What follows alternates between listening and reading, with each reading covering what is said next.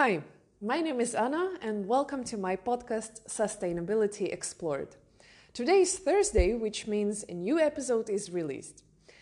This week, my focus was dragged by climate reporting. 2 weeks ago, I have already covered sustainability reporting and specifically emphasized on the efforts companies and corporations are making towards greening their operations and reporting upon their efforts. But climate reporting stayed a big black box for me for a long while, because in my work that was not something I was directly involved in until very recently. And so the result that we are all hearing today, namely this episode,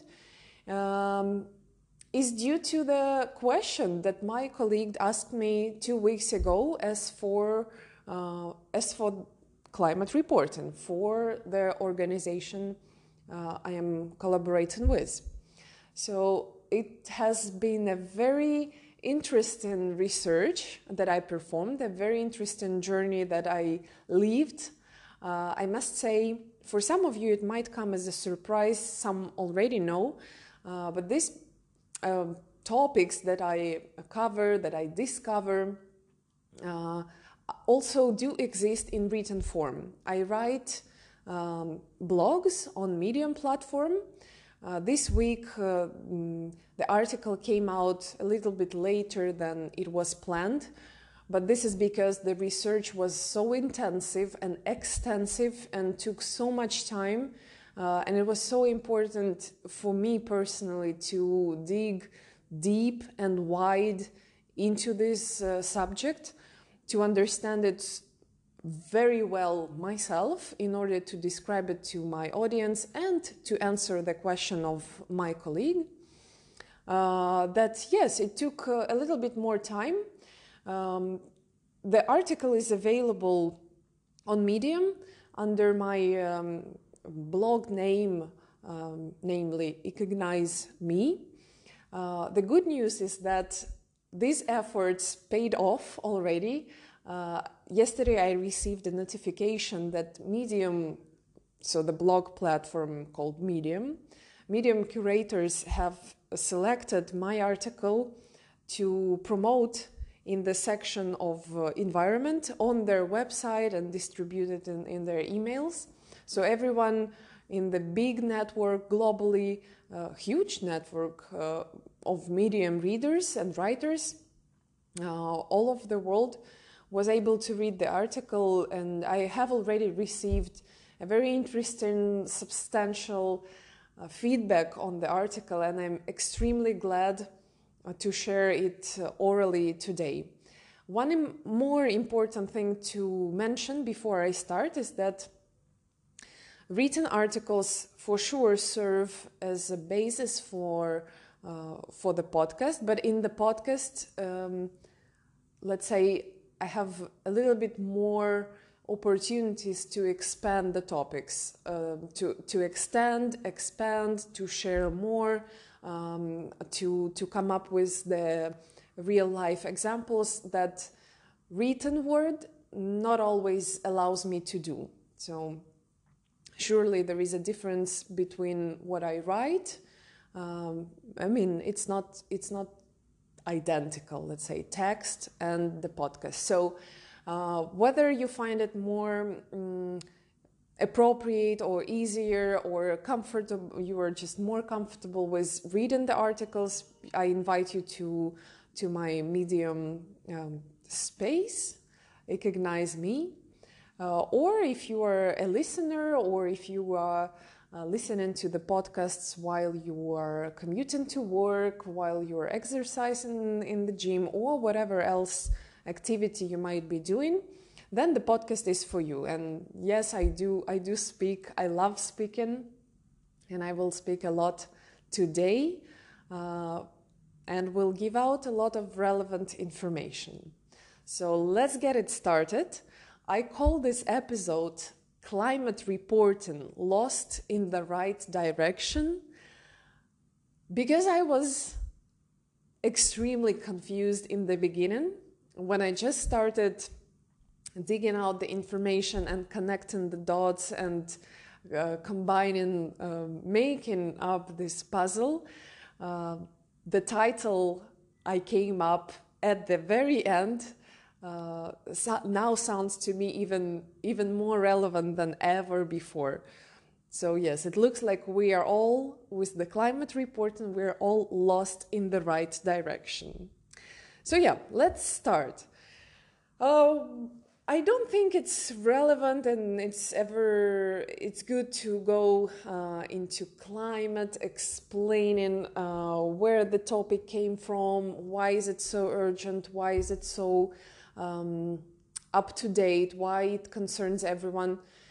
I'm sure if you are listening to this podcast, and this is, by the way, the podcast number 8, I cannot believe it's 2 months already since I've started. If you're on this podcast, you surely know at least something about environment. You have heard about climate change. Now it is even more relevant to say climate risks. So I will not explain deeply the chemical processes, the biology, the anatomy of climate change, but to have a very brief overview. It's an acute increase of carbon dioxide and other greenhouse gases content in the atmosphere over the past 150 years. That is the fundamental challenge of our time. There is no doubt anymore that there is no debate around this topic. Scientists are convinced, we can see it.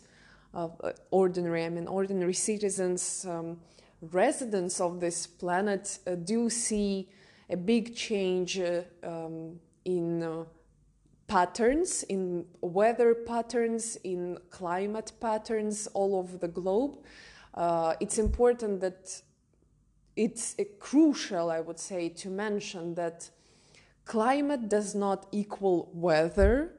So if in the middle of, let's say, I don't know, May, it rains while in your area it's supposed to be already extremely warm and hot, and one day it rains, you don't run around as crazy screaming, it's raining, it's cold today, what are you telling me about your climate change? No, climate does not equal weather.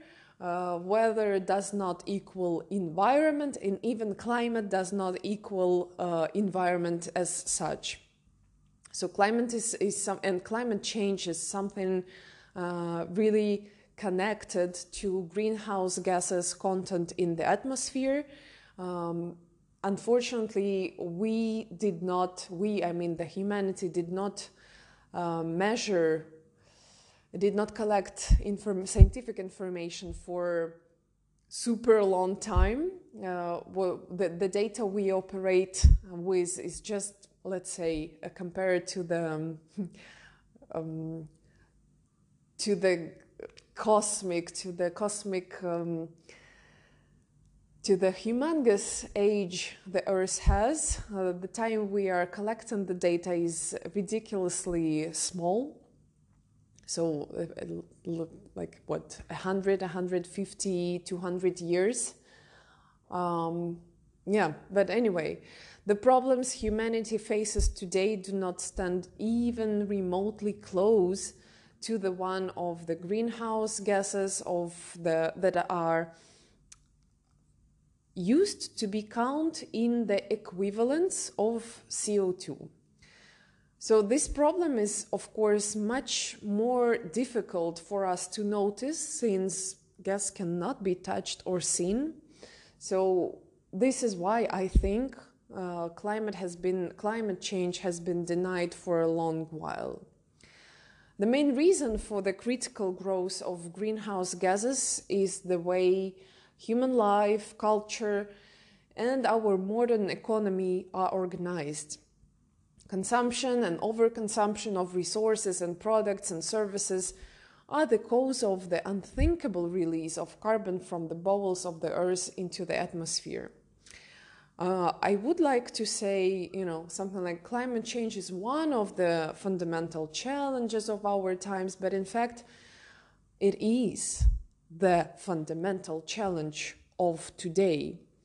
Why is it so urgent? Why is it so exact and even scary? Well, honestly, because everything else becomes ridiculously irrelevant if there is no place and conditions for us, humans, to do whatever we were doing before, to do our business. It doesn't matter how much money we make, it doesn't matter where we travel, it doesn't matter how we move the economy and what happens overall. If there is no planet, if there is no home, if there is no conditions for us to be doing what we are doing. People all over the world already feel what is called climate despair, suffering from mental illnesses and grieving about their future. I recently read a very interesting article on Wise platform. So people give up on their dreams. They don't want to start a family. They don't want to have kids. They were dreaming, let's say, about moving somewhere, and as they learn that these places will most probably disappear very soon, they give up on everything. The article, if you are curious, is called Climate Despair is Making People Give Up on Life, by Mike Pearl. It's super painful to be a human being right now at this point in history, the article says at the very beginning. So at this point, at the point of climate despair, a very pessimistic point of time, what must we do? What shall we do? You know that the podcast, if you have listened to some of my previous episodes, you know that it is very much focused on the efforts big players can make. So I am a strong believer that corporations, governments do have biggest impact, much bigger impact than households or individuals. However, the example of Greta Thunberg raises a lot of how shall I even put it? She calls for a lot of respect, and sometimes we can see that the actions and efforts of one individual call a lot of actions around the globe. But the point I'm trying to make is that the podcast, and here I mostly focus on the efforts on the impacts and influence of big players of the market. So those whose hands concentrate most impact and power, those whose daily financial decisions make a change and really matter, need to effectively act together for the climate. And I mean corporations, business influencers, and governments. Back in 2018, so last year in October, the Intergovernmental Panel on Climate Change released a special report on the impacts of global warming of 1.5 degree Celsius and the emission pathways to achieve this goal. The results of the report are expected to put more pressure on policymakers across jurisdictions for timely changes to carbon and energy policies, and greater needs to investors to assess the impact on their investment portfolios. Thus, there is increased expectation from businesses to making better disclosures on their resilience to climate transition risks. Businesses do indeed join various disclosure initiatives, and not only. While preparing for the article, for writing the article for the episode, I also went and looked for initiatives big corporations, CEOs join, and I found out that following a meeting at the World Economic Forum in Davos in 2015, 35 CEOs from various economic sectors wrote an open letter describing how the group of them commits to climate action. This group is called Climate CEOs, and the open letter is directed to world leaders, urging them to concentrate their efforts fighting against climate change or for climate action. So as of December 2018, end of last year, the list of signatories comprised already 51 persons.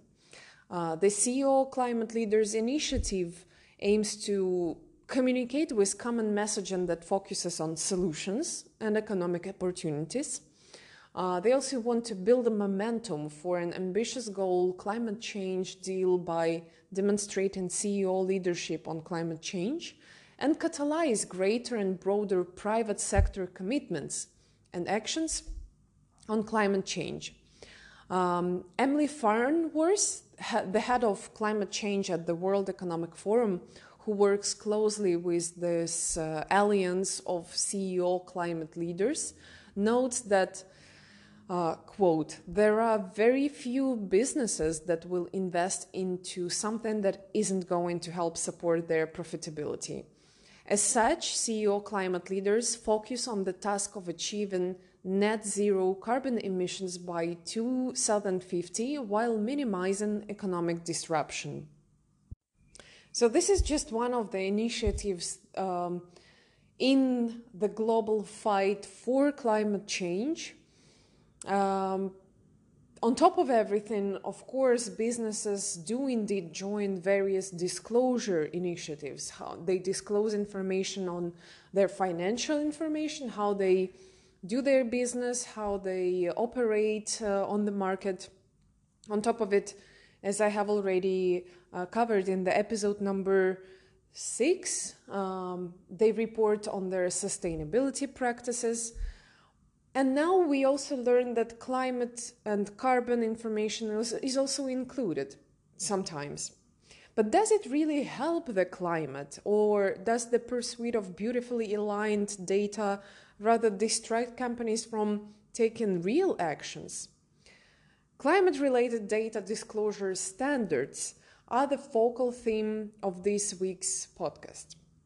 The questions I asked myself and the questions I want to answer with this episode are the following: how not to get confused in the variety of different frameworks and standards, and whether there is any chance they unite one day. What are the pros and cons of each type of reporting? And I will proceed to each and every one of them in a short while. What do stakeholders and especially investors expect from companies regarding climate reporting? And finally, where a company should start if it reports for the first time. There is a myriad of reporting frameworks. There is CDP, a former climate disclosure project, the Climate Disclosure Standards Board, or CDSB. I think with this episode I will not go with acronyms. I will always name them by their complete name.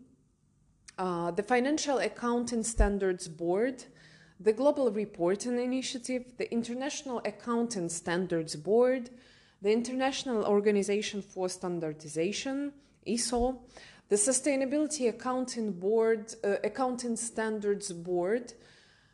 Probably I named the majority of them. Some focus primarily on investors and information that is financially material, or as you might remember, material means matter, to the stakeholders. So information that is financially material to performance. Others have multiple parts of it, including employees, investors, and the public, and have broader goals and objectives that are not necessarily tied to financial materiality.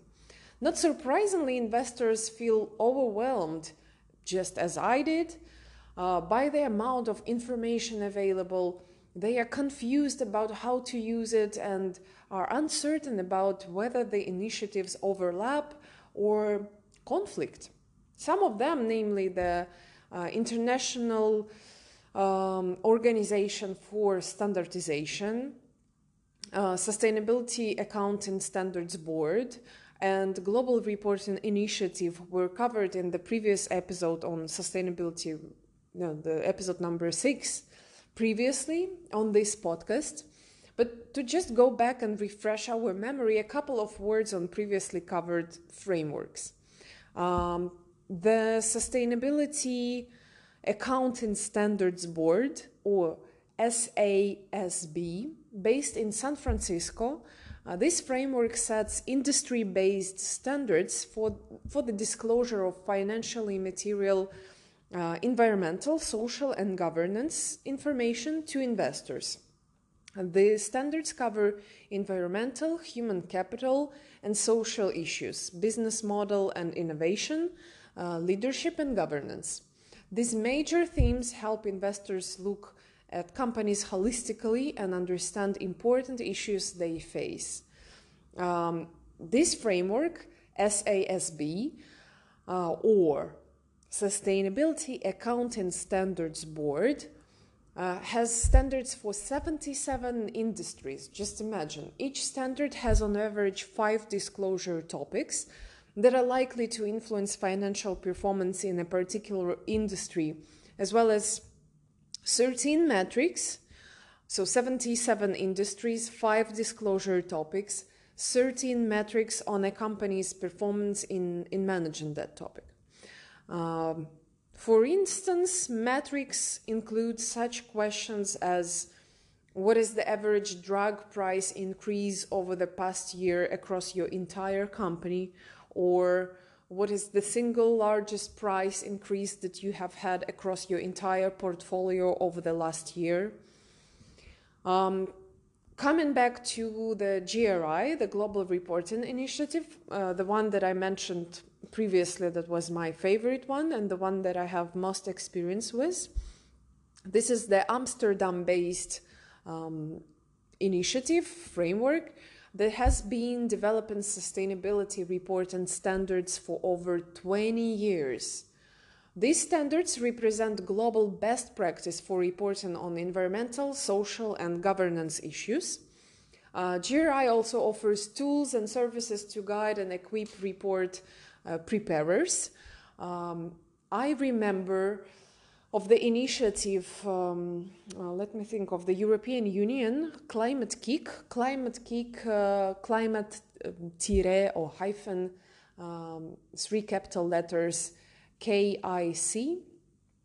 They have a special platform online where they also offer, apart from news in the industry and sharing the white papers, they also offer a tool, like a sort of a course platform. And as far as I remember, at least last year, they also offered a course that was not extremely expensive. It was affordable, the course on GRI reporting. So you might want, if you're interested, you might want checking that out. So GRI offers tools and services to guide and equip report preparers, just like they do with the partnership with this Climate Kick. Unlike the previously mentioned SASB framework, GRI has broad goals and objectives that are not necessarily tied to financial materiality. Its constituents include diverse companies and organizations across businesses, consultancies, civil society, academia, and labor, public, and even intergovernmental agencies. This is in short. Everybody, I hope, is aware about the ISO, the International Organization on Standardization, that offers a variety of standards for different industries. Again, the 14,000 on environmental management, 9,000 on quality, 45,000 on occupational health and safety, and so on and so forth.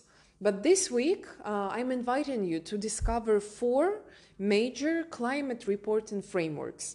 3 of them are for companies and 1 for cities and local governments. So let's finally begin what we gathered together for. The first one, I ranked it the first one, but it doesn't matter, it's the best. I still didn't figure out which one is the best. Of course, it depends on the needs, on the investors, and so on and so forth. But anyway, the first one is CDP, formerly Carbon Disclosure Project. As a non-governmental organization based in the UK, CDP helps companies and cities to disclose the corporate environmental impact since 2002. At that time, CDP had just 35 investors signing its request for climate information and 245 companies responded. Today, nearly a fifth of global greenhouse gas emissions are reported through CDP. Its goal is to make environmental reporting and risk management a business norm, drive disclosure, insight, and action towards sustainable economy. Headquartered in London, CDP focuses on this impact of the environment on companies and vice versa. This is important to remember for later. So with CDP, we're talking about how environment influences companies and how companies influence the environment. This focus is important because if companies' activities are having a detrimental impact on the environment, they will also have a tangible impact on productivity, GDP, and society in general.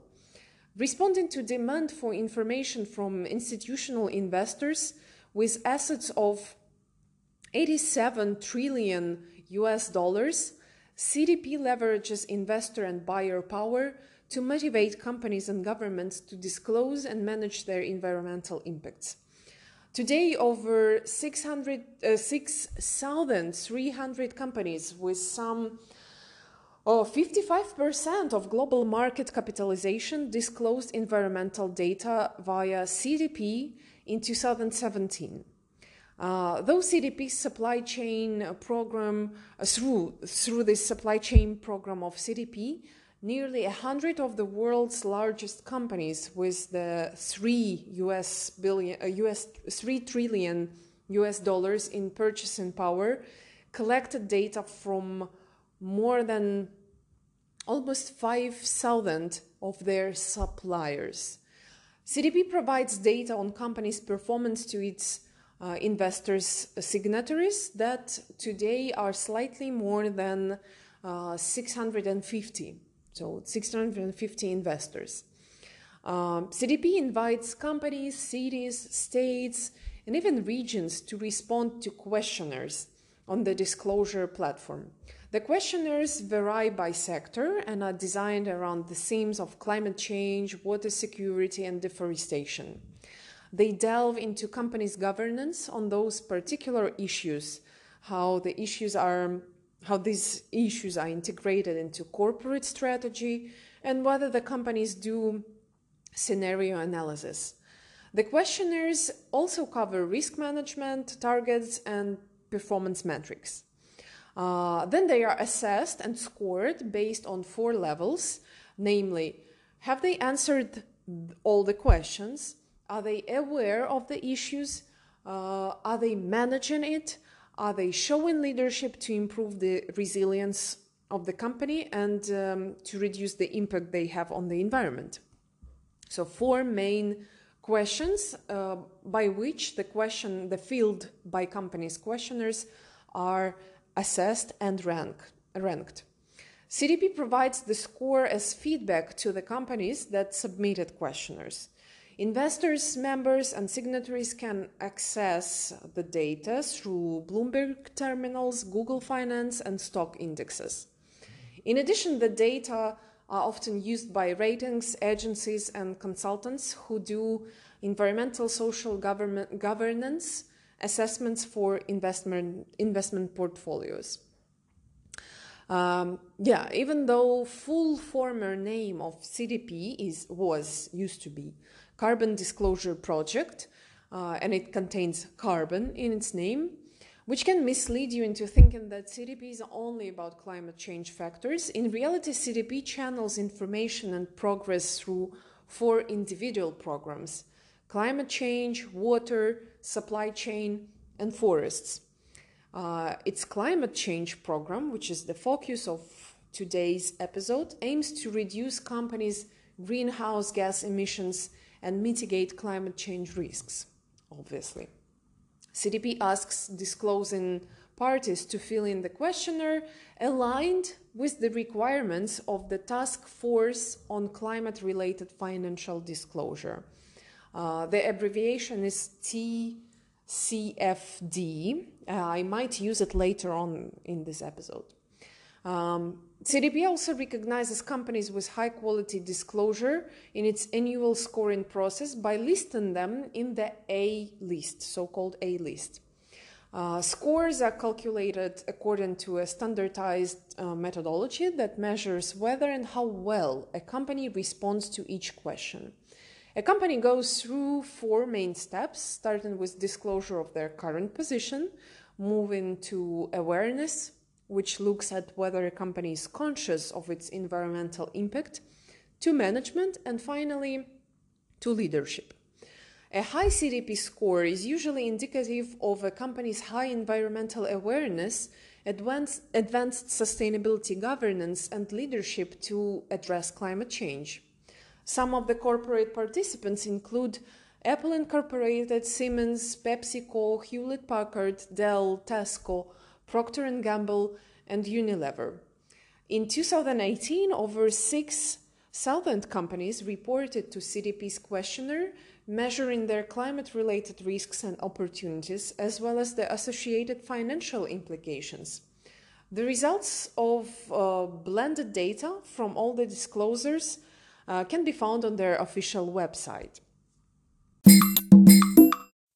The second one in my chart is the aforementioned Task Force on Climate-Related Financial Disclosures, or TFCD, Task Force on Climate Disclosures.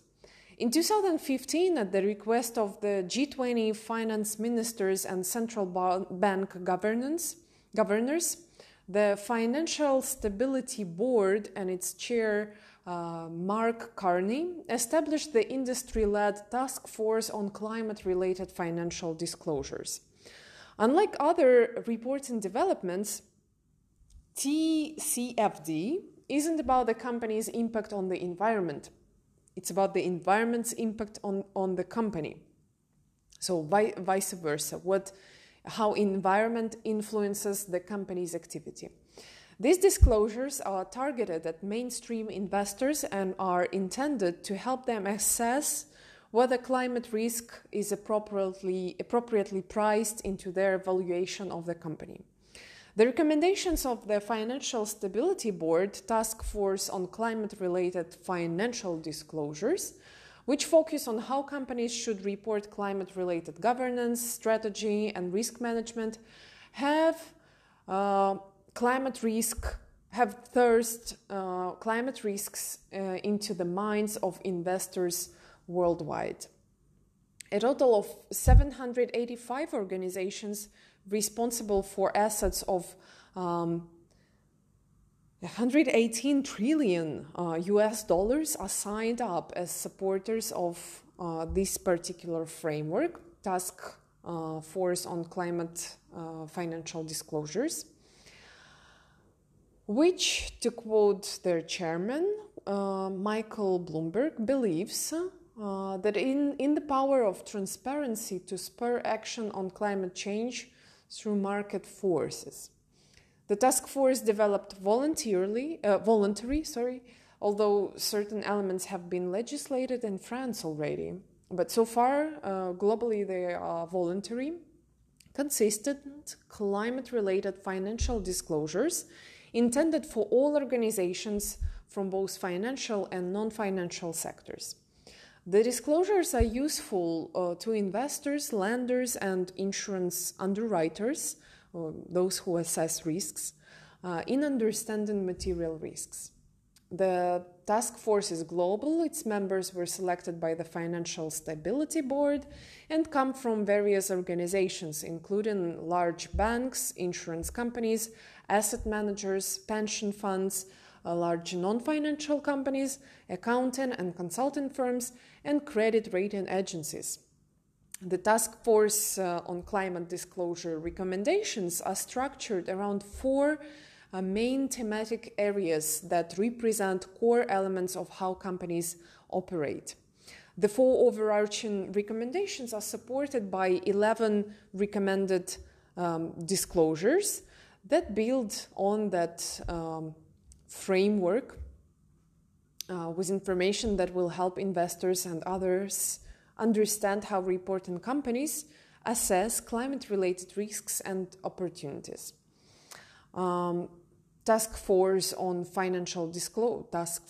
climate-related disclosures is also used as an opportunity to demonstrate competitive advantage by explaining how a company is proactively pursuing the opportunities of a transition to a low-carbon economy and capturing market shares through a first-mover advantage. The most recent findings of this task force can, of course, be found on their latest report on their official website. And we are moving on to the third framework, Climate Disclosure Standards Board. So the third one in our ranking is Climate Disclosure Standards Board, or for short, but not for more convenience, CDSB, is an international consortium of business and environmental NGOs that is committed to advancing and aligning the global mainstream corporate reporting model to equate natural capital with financial capital. This happens by offering companies a framework for voluntary reporting environmental information with the same rigor as their financial information. Climate Disclosure Standards Board has its own climate change reporting framework, of course. In turn, it helps companies, it helps them to provide investors with decision-useful environmental information via the mainstream corporate report, enhancing the efficient allocation of capital. Regulators also benefit from compliance-ready materials. CDP, the first in the ranking that I have already mentioned today, the formerly known as Carbon Disclosure Project, provides the Secretariat for Climate Disclosure Standards Board. This is just to emphasize one more how interconnected this industry is, how it all is connected in the sphere of climate reporting, and not only, of course. The CDSB, or Climate Disclosure Standards Board, are London-based, and they avoid duplicating their organization's efforts and instead try to bring together existing work in a way that makes sense for companies. The CDSB does not ask companies to complete and submit a separate questionnaire, like it is the case with CDP, nor does it collect information in its own database. Instead, it provides a framework for identifying what is material or matters, and thus needs to be included in the annual report. It helps companies interpret international and national reporting standards, as well as climate change and natural capital reporting standards, and incorporate this information with financial information. We believe that the financial community trusts the annual report because it's a document that requires a higher level of sign-off, says Michael Zymony, Policy and Internal Affairs Manager at the CDSB. In addition, climate change can have an impact on the financial and governance information within the annual report. The CDSB explains how international financial reporting standards can be used to report on climate change. It brings the relevant aspects of these standards together with established climate change accounting methodologies into a framework and then it complements them with a set of principles. And we are moving on to the last but not the least framework on climate reporting, number 4, after a very short pause. The fourth and the last for today framework for climate reporting is the one of Global Covenant of Mayors for Climate and Energy. Not just companies report on their climate achievements, cities and local governments are not lagging behind. The Global Covenant of Mayors for Climate and Energy is the world's largest alliance of cities and local governments with the shared long-term vision of promoting and supporting voluntary action to combat climate change and move to a low-emission, climate-resilient future. This coalition gathers almost 10,000 cities all over the globe, of all sizes, across 6 continents, and more than 120 countries, representing almost 10% of the world's population. Through the Global Covenant of Mayors, cities and local governments are voluntarily committing to fight climate change, mirroring the commitments their national governments have set to ensure the goals of the Paris Agreements are met. This is a commitment not only to take bold local action, but also to work side by side with peers around the world to share innovative solutions that enable mayors to do more and to do it faster. The Global Covenant of Mayors as well has its own framework for climate reporting that is expected to help create more consistent and cross-comparable data, and it focuses on the following topics. So, greenhouse gas emissions inventory, target setting, risk and vulnerability assessment, and climate action and energy access planning. The Covenant's framework is meant to make it easier to finance city-level climate projects, which sometimes can be snared in national approval processes or derailed by unfavorable risk assessments when there is little data available on comparable efforts. If all Global Covenant cities commit to and achieve targets similar to those already established, by 2050 the cumulative emissions avoided could reach more than 46 billion tons of carbon dioxide equivalent, according to the analysis of the World Resource Institute, roughly equal to the entire world's emissions in 2010. What else I can tell you about the Global Covenant of Mayors? They have their own initiative. They have their own framework. They also do some efforts in climate reporting, but the question remains the same. Cities, governments, or companies, how do they make sure they're using the correct, acceptable by stakeholders format, reporting framework, and so on? No wonder everyone is lost and confused, and what's worse, distracted from delivering the improvements when reporting frameworks differ greatly by scope, form, depth of requested data, etc. This is why the Better Alignment so-called project was created in late 2018 to open a dialogue between CDP, the Climate Disclosure Standards Boards, the Financial Accounting Standards Board, the Global Reporting Initiative, the International Accounting Standard Board, the International Organization for Standardization, and the Sustainability Accounting Standards Board. All this is currently convened by the International Integrated Reporting Council.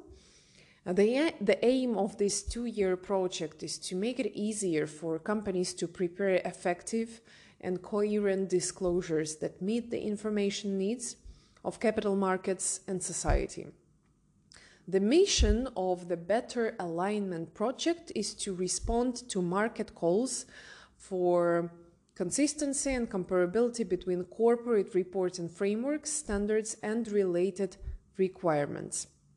Investors, customers, employees, and other stakeholders all have a unique perspective, and they need material information presented to them with their own context. The integrated reporting aligns various standards and frameworks under one umbrella by mapping the member organizations' output to an overall framework. The recommendations of the Task Force on Climate-Related Financial Disclosures and its focus on mainstreaming climate risk planning and reporting in financial disclosures seem to be a driver behind this Better Alignment project. It also considers how frameworks such as the International Reporting Consortium and the Climate Disclosure Standards Board can be used to promote further integration between non-financial as well as financial reporting. The useful tool to understand the links between the reporting, all these reporting initiatives that I have mentioned, is called Corporate Reporting Dialogue. You just put it on Google or any other search engine, and you find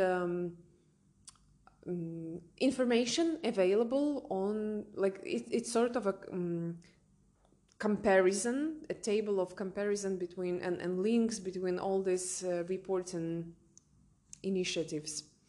It was created in 2016 with a mission to respond to market calls for consistency, related requirements, all that between corporate reporting frameworks and standards.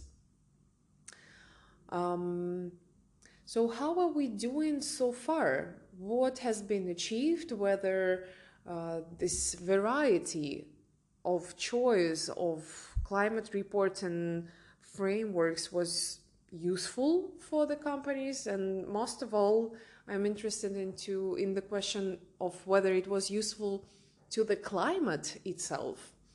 The increasing level of shareholder activism is driving companies operating in high-risk sectors to pay closer attention to their disclosures and familiarize themselves with the recommendations of this globally recognized task force on climate-related disclosures. One of the big four auditors, namely Ernst & Young, has their own global climate risk disclosure barometer report. And according to this report, which draws on disclosures of over 500 companies during the 2017-2018 reporting period, according to this disclosure barometer report, across 11 highly impacted sectors in 18 countries, disclosures were relatively poor, with the average score being 31%, which means the companies do not answer all the questions they are asked in the questionnaires. They do not perform well in disclosing information qualitatively. Almost all sectors of economy face major disruption from climate transition and climate impacts over the coming years. So the majority of companies said, yes, we are and we will be suffering from climate change, and our activities will suffer as well. Yet a majority of companies in key economies are still not engaging seriously with these risks, transition risks of climate, or positioning themselves to take advantage of potential opportunities. Across four elements covered by the task force on climate disclosures, governance, strategy, risk management, and metrics and targets, disclosures related to strategy and risk management were the least developed. No doubt on this discovery, because of course strategy and risk management require a detailed analysis on how climate change will impact a business and how the business is responding. The most common disclosures so far identified were related to the monitoring and management of an entity's own emissions. Many companies also identified transition risks that either directly impact their sector or the supply chains they rely upon. Scenario analysis was mentioned in the disclosures of many of the larger global entities. Several organizations also disclosed their support for a 2-degree Celsius future, but did not state how their business aligned with such an economy. So now what? Now that we know all this information, what are the next steps? What is happening now? In short, the earlier companies embark on the journey, the better. Assessing climate-related risks and opportunities is surely complex and requires detailed analysis, but the effort pays off. Disclosures not only communicate the progress to stakeholders, but importantly, it helps the companies themselves identify gaps in their operations and provide them with the new inputs into business strategy and planning, enhancing capacity and operations.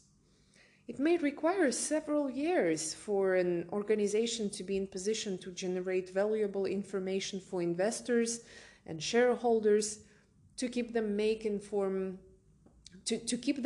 informed decisions, to help them take these steps. Most important in this journey towards sound climate reporting is perhaps deprioritizing the reporting per se, but focusing instead on actually delivering the improvements that drive change. Companies that seek to understand their climate risks exposure can ask themselves questions like, what are the biggest emission sources in my value chain? What are the incentives, instruments, or indicators that help me align my strategy with the 2-degree Celsius roadmap? What are my stakeholders' expectations in terms of climate footprint and carbon performance? What type of climate risks is my business exposed to in the long run? How will my products and services be affected by carbon policies and targets? And what are the right anticipation and adaptation strategies? How can I turn this all into a competitive advantage? Are some of my products or activities at risk regarding the 2-degree Celsius roadmap? What is the potential exposure to new regulations? What assets are at risks? For example, supply chain, products or activities, and in which geographies, and so on and so forth. And in order not to lag behind, but be up to date, to face the future and face today, climate reporting is, of course, a needed practice. So far, as I have mentioned earlier, it is voluntary, but if we continue to move at the same pace with our economies, with the heating, with the global warming, with the degrees rising, with the icebergs melting, we will have to find better solutions than just reporting on climate change. I thank you for being with me tonight. It's been a big pleasure for me to share this information with you, to clarify this issue of climate reporting for myself. I hope I did answer my colleague's question on CDP questionnaire. And I thank him for challenging me to discover this topic more and more. As always with this research, with the articles and with the podcast episodes, we are just scratching the surface at the moment. As soon as I arrive to certain conclusions, I almost instantly understand how much more information is there, how much more is there to discover, to expand, to go deeper and wider, to better face the sustainability and help the environment and corporations to act in the environmentally sound, in the environmentally friendly and sustainable manner. So thank you once again. It's been a big pleasure, and you will hear me in a week. Till next Thursday. Goodbye.